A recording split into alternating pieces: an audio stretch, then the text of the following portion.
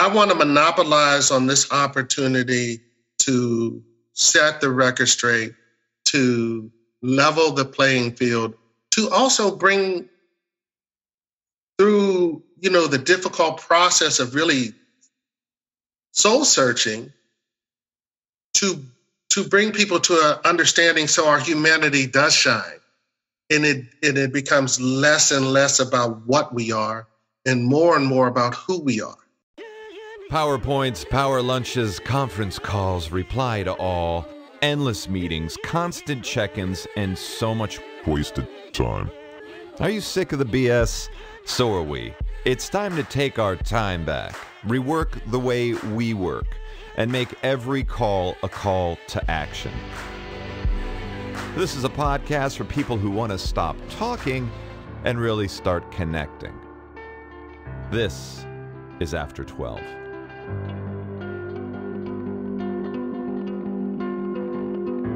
Ladies and gentlemen, welcome to After 12, 12 for 12's original podcast series that explores cool companies, brands, messages, and makers, and what compels us to take notice and become fans. We've got another great show for you today. Our guest is an award-winning director, actor, singer, CEO, and artistic director of Atlanta-based Dominion Entertainment Group. He's worked in the theater arts and entertainment for over 30 years, appearing in a variety of stage productions, including Crowns, You're in Town, Queen of the Blues, Higher Ground, Tyler Perry's I Know I've Been Changed, as well as TV and film such as The Cosby Show, Glory, and Showtime at the Apollo. He has also directed many successful theatrical productions, including Dreamgirls, The Amen Corner, Romeo and Juliet, Execution of Justice, Hairspray, Miss Saigon, The Color Purple, and the wildly successful Black Nativity, which has been running in Atlanta every holiday season since the 1990s. Internet, please join me in welcoming Mr. Robert Connor to After 12. Rob, how are you, brother? Where's the soundtrack? I need the. I'm going to send you this bio after. I was like, who the hell is that? He's amazing. I want to meet this guy. I got to meet this guy. He's great. What's up, Adam? How are you, man? I'm great. I am fantastic. I mean, it's like we talked the other day, and we are living in such truly intense, uncertain, as you hear, and turbulent times. I guess first off, how's the family? How are Andrea and Ryan doing? How are you doing? How's your mental health? Let's start with the family. Andrea and Ryan are fantastic. Ryan is now a senior in high school at a performing arts school that I also, one of the other jobs, I serve as the fine arts director for their fine arts program there. And my daughter, Ryan, is one of the students who's in the chorus program, and she is in a nationally recognized a cappella group that just performed on Facebook for the Facebook Graduation 2020. And so she's kind of the big stuff now. She's outpacing her daddy leaps and bounds. But we're all good. Trying to, for me, who I'm very much so an extrovert, being hunkered down for month after month. I'll admit the first month or so, I was a little stir crazy. I was a little like, one, because not knowing really what the potential of this virus could have, and quickly discovering that it had, insurmountable impact on African Americans more so than non-African Americans. I became, paranoid in a way because I was like, I have to protect myself from this because people are depending on me. Mm-hmm. My family's depending on me. My company's depending on me. And so it got a little nerve-wracking at the beginning. And then as, everything settled down and maybe a piece of toilet paper wound up in the grocery store and I could actually stop using leaves, I've kind of settled into a rhythm now. But, we're doing great. Thanks for asking. And how is your family? Everybody good? I think, it's the same. It's amazing how, this pandemic is really only precedented by one that happened in 1918 that no one remembers, and that we obviously haven't really learned anything from. It was preventable, in my opinion, and it could have been mitigated in better ways. But, I think the silver lining for me is it's like, I get to hang out with my family, spend more time with the kids. And I was on the road a lot, traveling, producing, corporate spots and commercials and stuff like that. And so it takes the banality out of life and gives it more meaning. Work is not as much a focus as much as like realizing how much you don't need and what things are really important to you. So, and then this has been kind of a nice silver lining for me too, just being able to connect with old friends like you and find out kind of, I don't know, just gauge the litmus of how people are doing in different industries and what effect not just this pandemic, but just the state of the nation is having. And on that note, I mean, from COVID-19 to kind of the myriad incendiary actions of the Trump administration to really the anguish and protests in response to police violence against the Black community and resonant illustrations of racism in America, like how is this affecting you? I mean, as a Black man, as an artist, as a storyteller, as a human being. I mean, because this is on top of all of this COVID stuff and you using leaves to clean yourself. I mean, this is right. This is heavy. It's a layered thing that's going on in our world right now. On top of not knowing whether if you go touch a surface and you scratch your nose and 3 days later, you spike a fever. But in regards to just issues regarding police violence against Black people, just the systematic racism that has been around, I think what kind of manifested in this time we have is that when the world slowed down, we were actually able to see even more clearer systematic oppression. And, to add insult to injury, we have that joke in the White House that,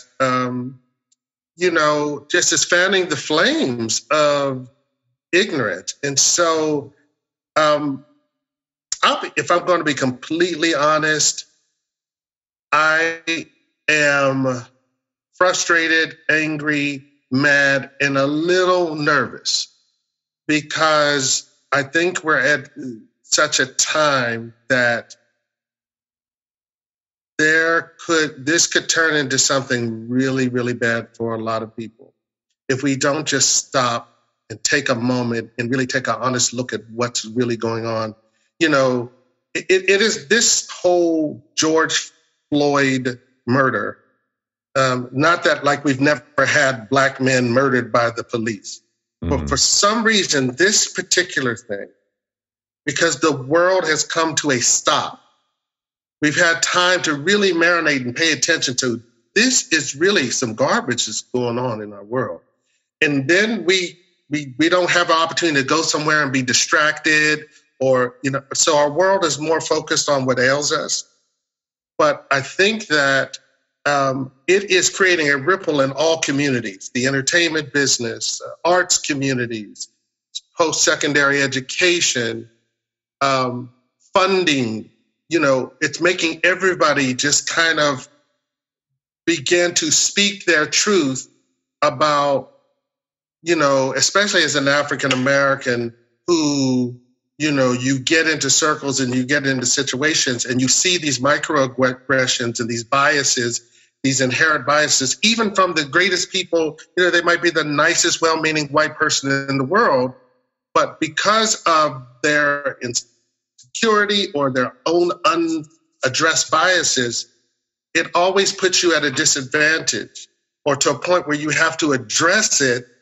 And then, as a Black person, when you actually call out white people on their stuff, it creates a whole nother shitstorm for you.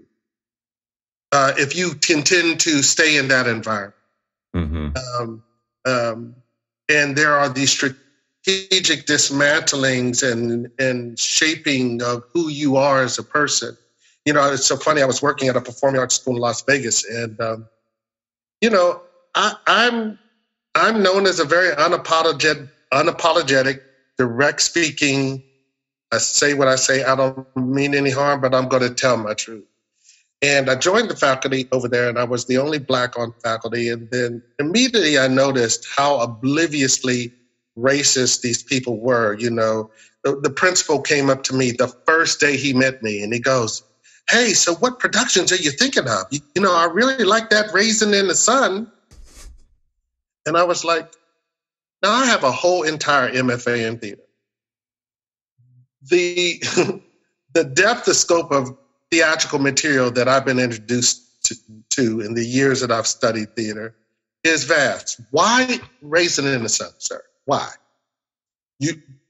Yeah, we could do more than August Wilson or Langston Hughes how about let's do Shakespeare or Moliere, or let's do Mamet or whatever. Even if it is an African American playwright, if it's Katori Hall, if it's Lynn Nottage, because your privilege has allowed you to pay so little attention to what other people are doing in the world. Yeah, other cultural contributions that has sustained your privilege, you get intolerant of that after a while. And I think that's what the world is. The world has grown intolerant of the inherent biases. And so now people are just like, okay, I'm tired of this. We're tired of dying. We're tired of, tomorrow I'll be 56 years old. Wow. I'm a 56-year-old man who, no matter where I go, if I drive down the street and I pass a police car, I look in my mirror for at least a mile. For at least a mile, I keep checking to make sure that I'm not being followed. I start playing the plan in my head, how I will manage this situation if I have an interaction with a police officer. And that is what really makes me sad, is because I don't think white men of my age think like that unless they're a criminal.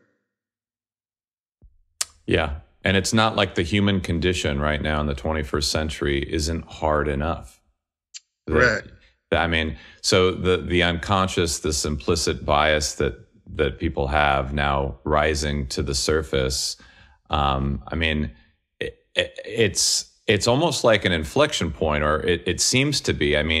Last March, I was looking in the American Theater publication, and Kalundra Smith wrote, "It is no coincidence that the regional theater movement, which began in the early 60s, and the civil rights movement were so celestially aligned."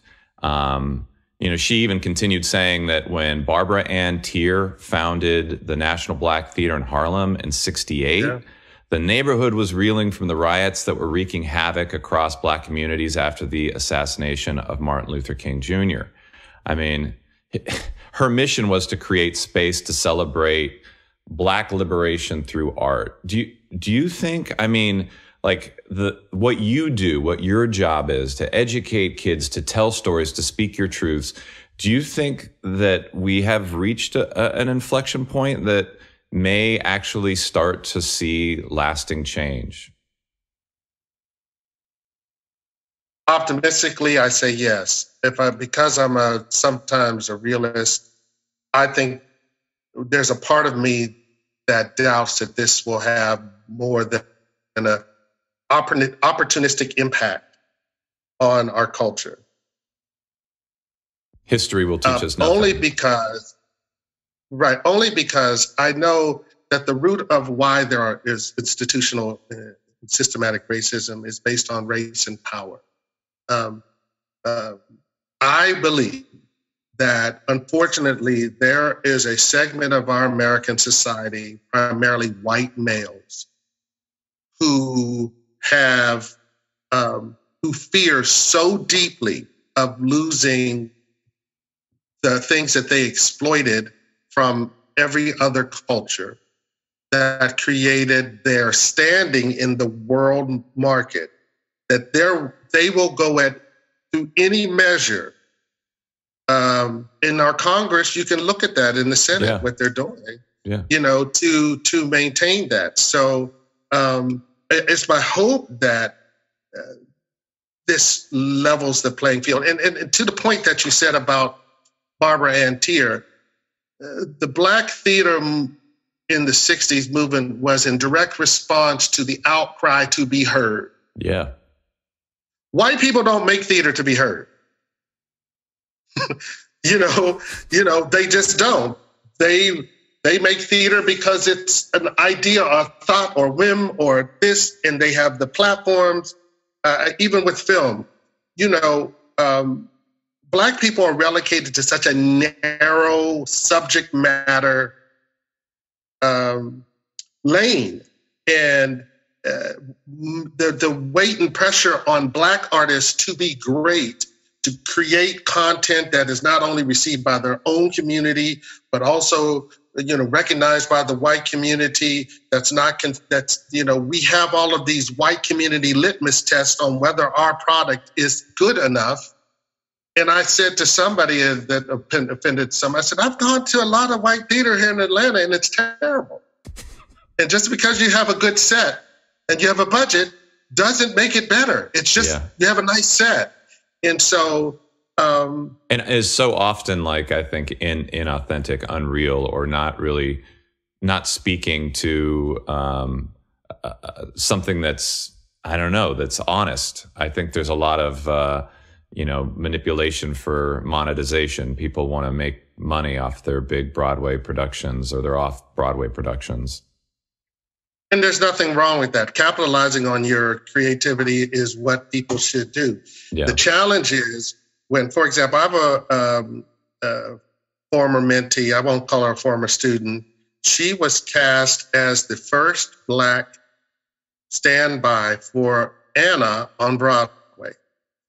And Disney, I guess, called themselves flipping the script. So the actual Anna who played the Broadway character was a white girl, but her standby was Black. And they used that as a part of their marketing thing to say, we're really flipping the model.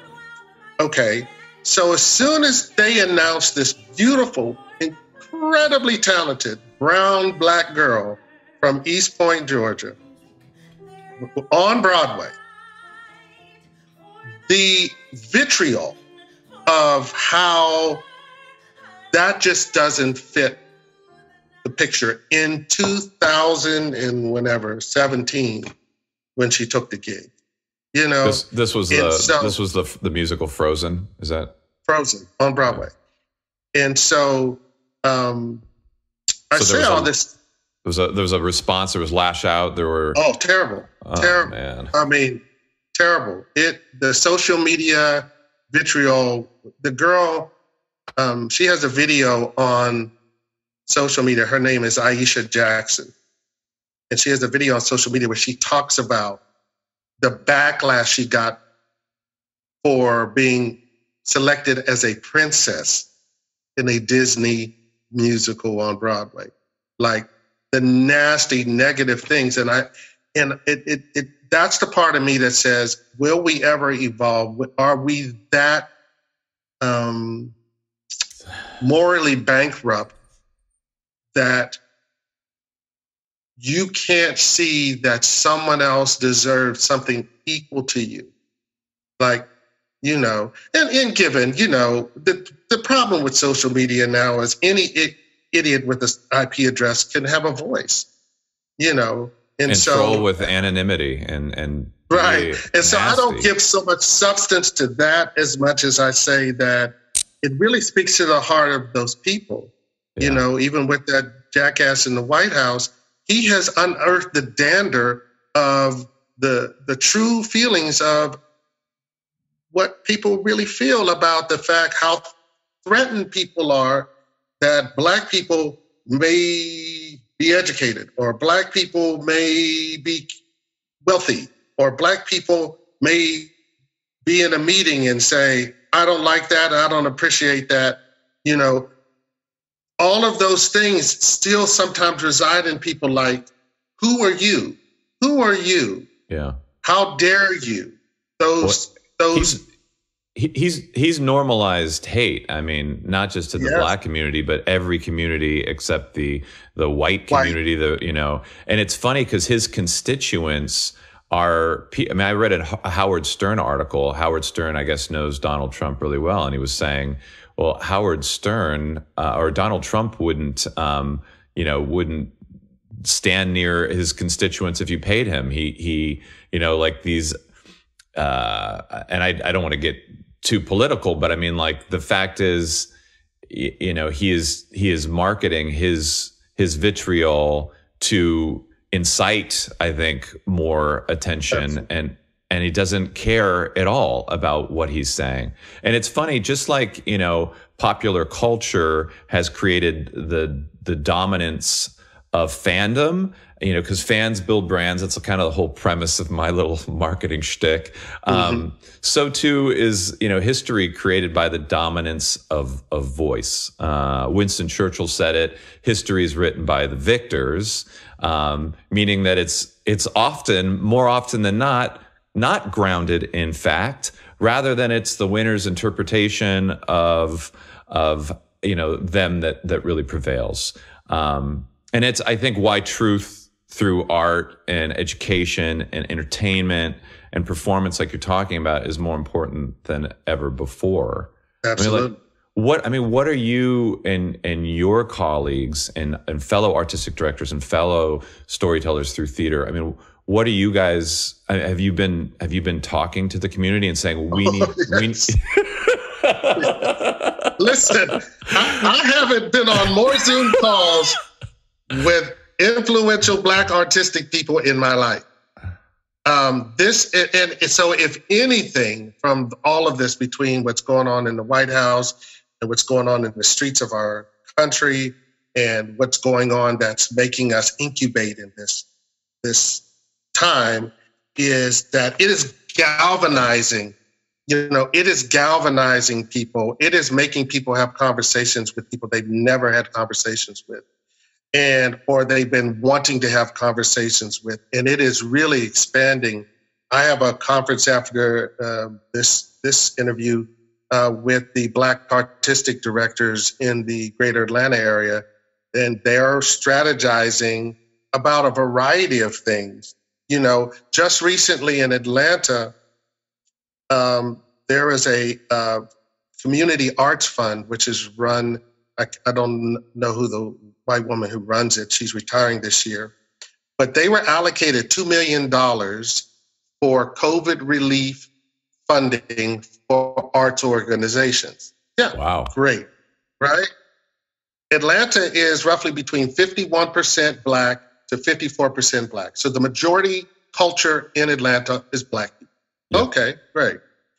Successful, educated Black people.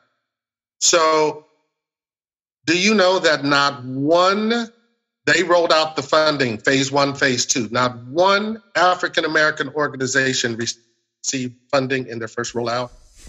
And it wasn't until somebody put them on blast and said, hey, this is bullshit. You didn't fund one Black. Yeah. What is happening?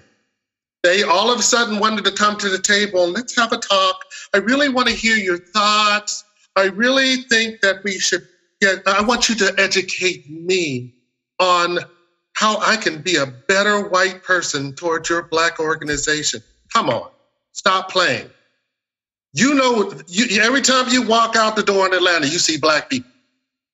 Don't act like you're in Las Vegas and you don't see Black people, or you're in another place. There are Black people everywhere you go. How did it not occur to you that there were no checks and balances inside your organization, your so-called community funding organization? Hey, we don't have any Black arts organizations on our list. Are we doing everything we can do? So yes, I am meeting, we're having conversations. We are planning, my company has a foundation called Dominion Arts Foundation, which is primarily what its focus is to create platforms for people of color to create art. So hands-on, kind of practicum, right? Absolutely, because being in this business for now over 30, maybe 40 years now, working on sets, working in professional theater, you look around and see, you do not see Black and brown people in decision-making roles. You do not see them in stage manager roles or managing director roles, board member roles. You do not see them. And if you do see, you see a token. And when I mean token, it's not just being Black, but sometimes adopting the mainstream ideology with the fear of going counter to that ideology for fear of being ostracized by that organization. So one of the things that how I want to through this foundation is to train kids, train young people, high school, college age kids in the fields of technical theater, carpentry, all of these entertainment, business related careers, and create internships where they go to these film studios, they go to these radio stations, and they literally do an internship there. We're having a fundraising cycle right now, Dominion Arts Foundation. It's on GoFundMe. If you'd like to fund us, we'll take all of your money and give it to the kids. But the point is that access is an issue. Training is an issue for Black people. And so we come with gifts, but oftentimes we are left out of opportunity. So we don't know the rules of engagement. And so hopefully one of the goals of the foundation is to create those opportunities so they have a platform, they have a portfolio, and they develop the skills. So those are a lot of the things that if we can monopolize anything from this COVID funding that may come through, and continuing to open the door, and keeping the damn door open. Yeah. Like, stop closing the door. Yeah. You're not fooled. Yeah. You endow plenty of your incompetent, look at our government right now, plenty of your incompetent cousins and friends, and you give them really great jobs, and they inherit the wealth of this institution. And, I think people are like, there's like this non-ceasing call out, like, no, you don't get a pass. No more passes. We're not hugging and saying it's okay. It's not okay. It's just not okay. And we're tired of pacifying you and making you feel good so you can have a good cry. And then, no, this is what it is. Yeah. I mean, more than ever, it's like if you concede to apologize or pat on the back and say, it's okay, Nancy, it's okay, Karen, you're going to be fine. Right. It's just continuing the system of, like you said, unconscious oppression, people, and even conscious oppression. Again, thinking about like just normalizing hate in this country. I mean, one of the big soapbox issues that I have is it's just like, why can't we just be human beings and realize that, like, we all have the same needs. We all need food and water and shelter. We all need to be loved. We all need compassion and empathy. And why is it so difficult? And, power, I think, is one thing. People want to have financial superiority is another. I think all of these like bullshit ideologies of like, living in some sort of casted society, like you're here and I'm above you. And, this has made us, I think, not just in the last decade or the last century, but for centuries in this system that, like, again, we only live 70, 80, 90 years, maybe 100 if we're lucky. So it's like every period of history keeps getting recycled because it keeps getting forgotten. And I guess, in light of the fact that, you are a storyteller in this congregational media, right, where you sit, you experience a live performance of something that's so intimate and yet so powerful. What can theaters do? And then right now in terms of, in light of all the closures, what are you guys talking about when you get together with your artistic directors on the next call? Like how do you tactically get the message to market to your audiences? Okay, I'm going to answer because that's kind of a twofold question. I'll be specific. What do white-run theaters do? Like, what do there was an article in the New York Times that said they found that though 50-something% of Atlanta's population is Black, only 12% of the theater that's produced in Atlanta has Black subject matter at all. Mm. Which, really shows you the disparity that, Yeah. So what do? They dismantle their system by hiring people in decision-making positions. You set mandates, and I think this actually goes to the funding organizations. Anybody funding these major regional theaters and these Lord theaters that are still, have no problem giving millions of dollars to organizations that do not philosophically strategize of including Black, Brown, Latinx, LGBT people in every aspect of their process, they should stop funding those organizations. There needs to be some law, some statute that says, unless you are meeting this criteria, we won't fund you. Yeah. Because that will change the minds of these major theaters. They're going to go, money talks. Yeah, absolutely. Money talks.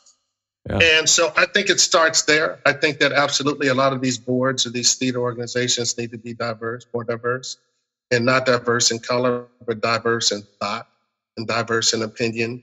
And that those people on those boards need to have the communities in which these theaters are housed in, because a lot of these theaters in Atlanta are housed in neighborhoods that used to be predominantly Black neighborhoods, then they got gentrified. And, and now, everybody's walking around with baby strollers and jogging, and okay, I got to keep it 100. I'm sorry. I know what you're saying. I smell the Lululemon. Right. But in the 80s, when I first moved to Atlanta, if you said you lived in Inman Park, you was like, oh, you kind of inner city hood. You say you live in Inman Park and now in Atlanta, oh, you're paying $2,000 for like a 1-bedroom. Yeah. That's what it is. But I think structurally, on the inside, they need to gut it out and systematically, painstakingly place people with voices in those decision-making and be prepared for the conversation. That nobody's always going to go along with you, Karen. So the other thing for us as theater makers, of course, everybody's trying to strategize on how to utilize the virtual platforms now. I'm still a little analog, so I'm begrudgingly, considering programming in that regard. I'm like, come on, please go away, because I love the feeling of real tactile, what theater does for people when you walk in the building. Mm-hmm. But we got to do what you have to do, We're planning for 2021, summer and on, because 2020 may be a wash for live performances, and consider the impact that has on theater as a whole, where your bread and butter is based. And see, one of my companies is a for-profit producing company. So it's not like whether I sell 1 ticket or 100 tickets, we all go out and have a drink. We're not going to drinking if I only sell 1 ticket. You know what I'm saying? So where these regional theater companies that get to spend everybody else's money and they don't really have a fiduciary bottom line like a for-profit company, it's even more difficult for my company, Dominion Entertainment Group, to kind of, let's navigate through this holding pattern that we're in. So it's a little daunting, if I'm going to be honest. It's a little frightening. But I also am of the belief that, and this too shall pass. And so I've been trying to utilize, there's a million ways to be creative. Mm-hmm. I've been working on some of my writing projects. I've been working on developing some of these nonprofit initiatives and utilize some of this funding that we could use to benefit the community at large. So there's ways that we can still be purposeful. There's ways that we can still make a difference. There's ways that we can still be fulfilled artistically. And it doesn't necessarily have to say my bank account has $4 million in it. Because I think if our humanity doesn't heal, it's all for naught. Yeah, I agree with that. And it's all for naught because, I was a little round-head boy from Pittsburgh, Pennsylvania. Now I'm an old round-head boy, but man, who grew up in a football town and was singing and acting. And my father looked at me crazy, like, what the hell is going on with my son? Right? He was really scared. He did not know what to do. But, many years later, I am glad that somebody got behind me and said, you can do it too. And I didn't have as many representations of people of color on stage. And so, it was about my imagination that I imagined I could do this. And I imagined that I can do that. And you have this fearlessness that you accumulate over time that, you don't realize that you're not wanted until they tell you, which speaks to how we met, Yeah, right. It's funny because you posted something on Facebook today about, really the context of where we met at the University of Georgia back in the late 90s, going for an MFA program at the University of Georgia. And I think just how much things have changed from that period of time and in terms of, I don't know, just again, the kind of the incendiary context of the country, of the messaging that we hear, of the things that have been normalized, of like the progression of technology you talk about it's got to have the change has to be a top down. You got to follow the money, go to the boards. And I think about just following LinkedIn in the last few weeks, how all of these corporate boards have made the commitment to hire people of color and to open up, inclusion and diversity programs and to allocate funding. And the watershed change comes from critical mass. When the majority of people come together in any society, in any culture and say, I've had enough. This is over. We are changing. When your blood is boiling, that's when I think, the greatest change comes. It's also, when the greatest renaissance happens. You got to have kind of the Black Plague and the darkness to have, the Renaissance, right? You've got to have pestilence to have, to have a rebirth.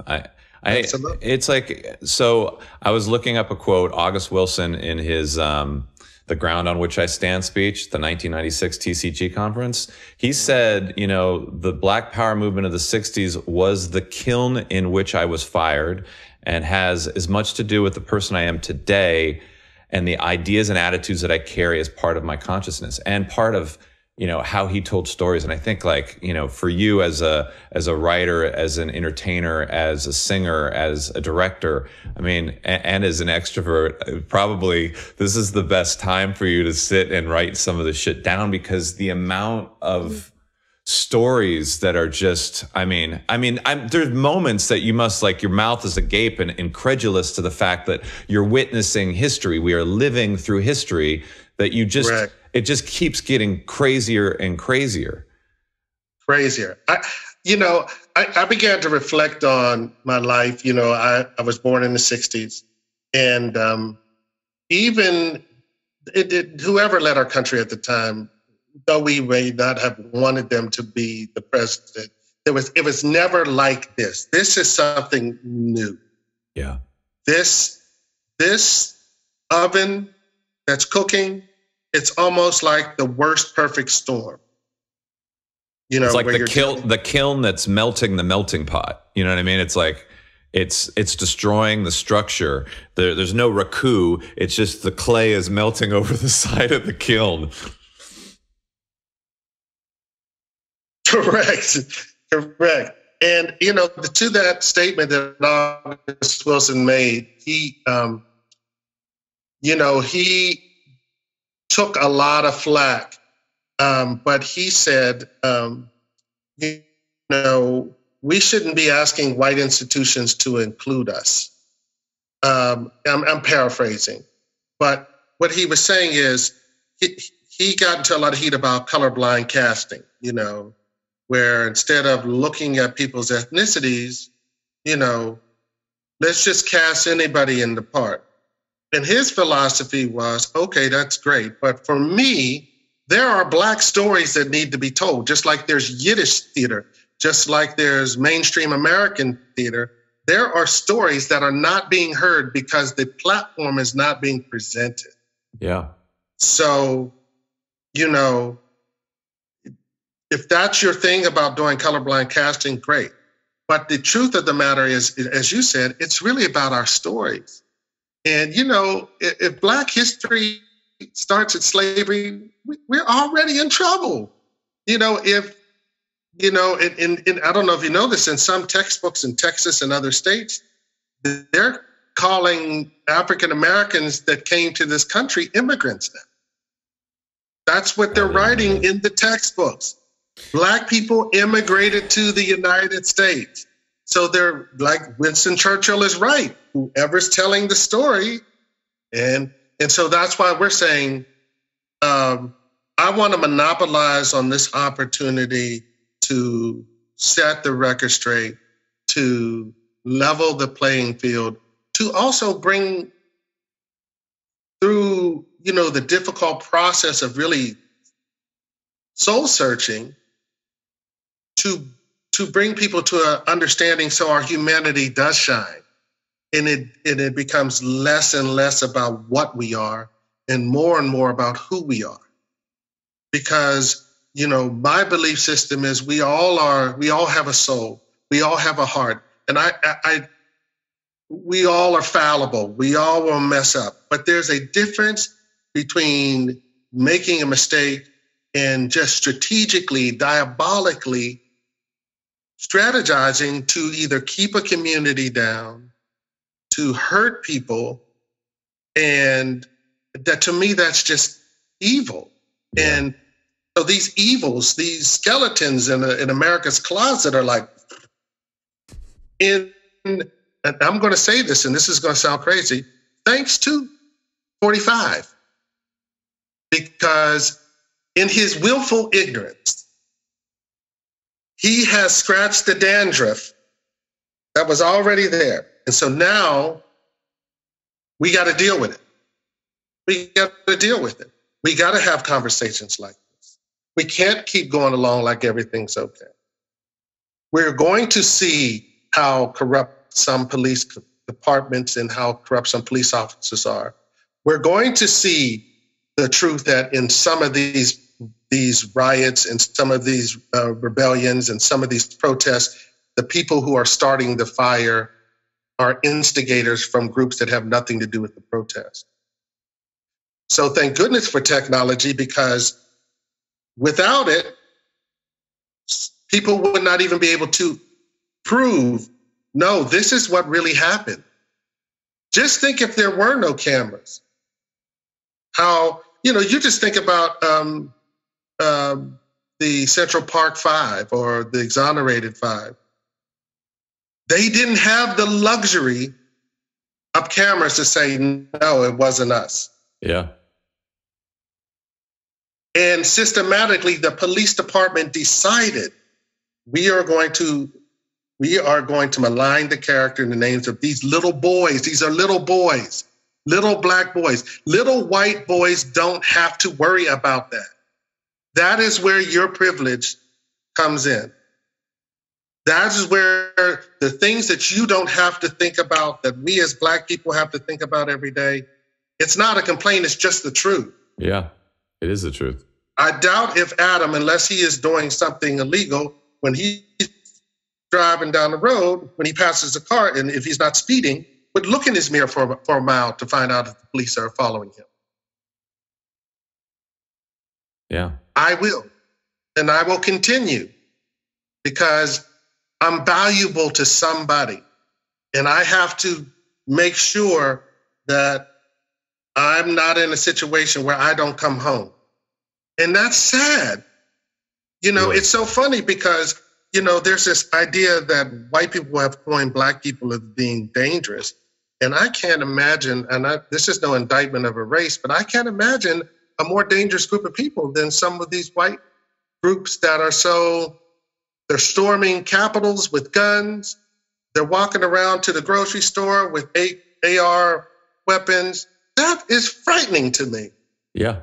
And for what? Fear, hate, amosexuality. I mean, it's bizarre, man. Amosexuality. I like that. I love you, Robert. It's been so great catching up with you. And I look forward to the next step, the renaissance, the rebirth, the righting the wrongs. You know, I say to Nora, if Trump gets reelected, I'm leaving the country. And I've told my parents that too.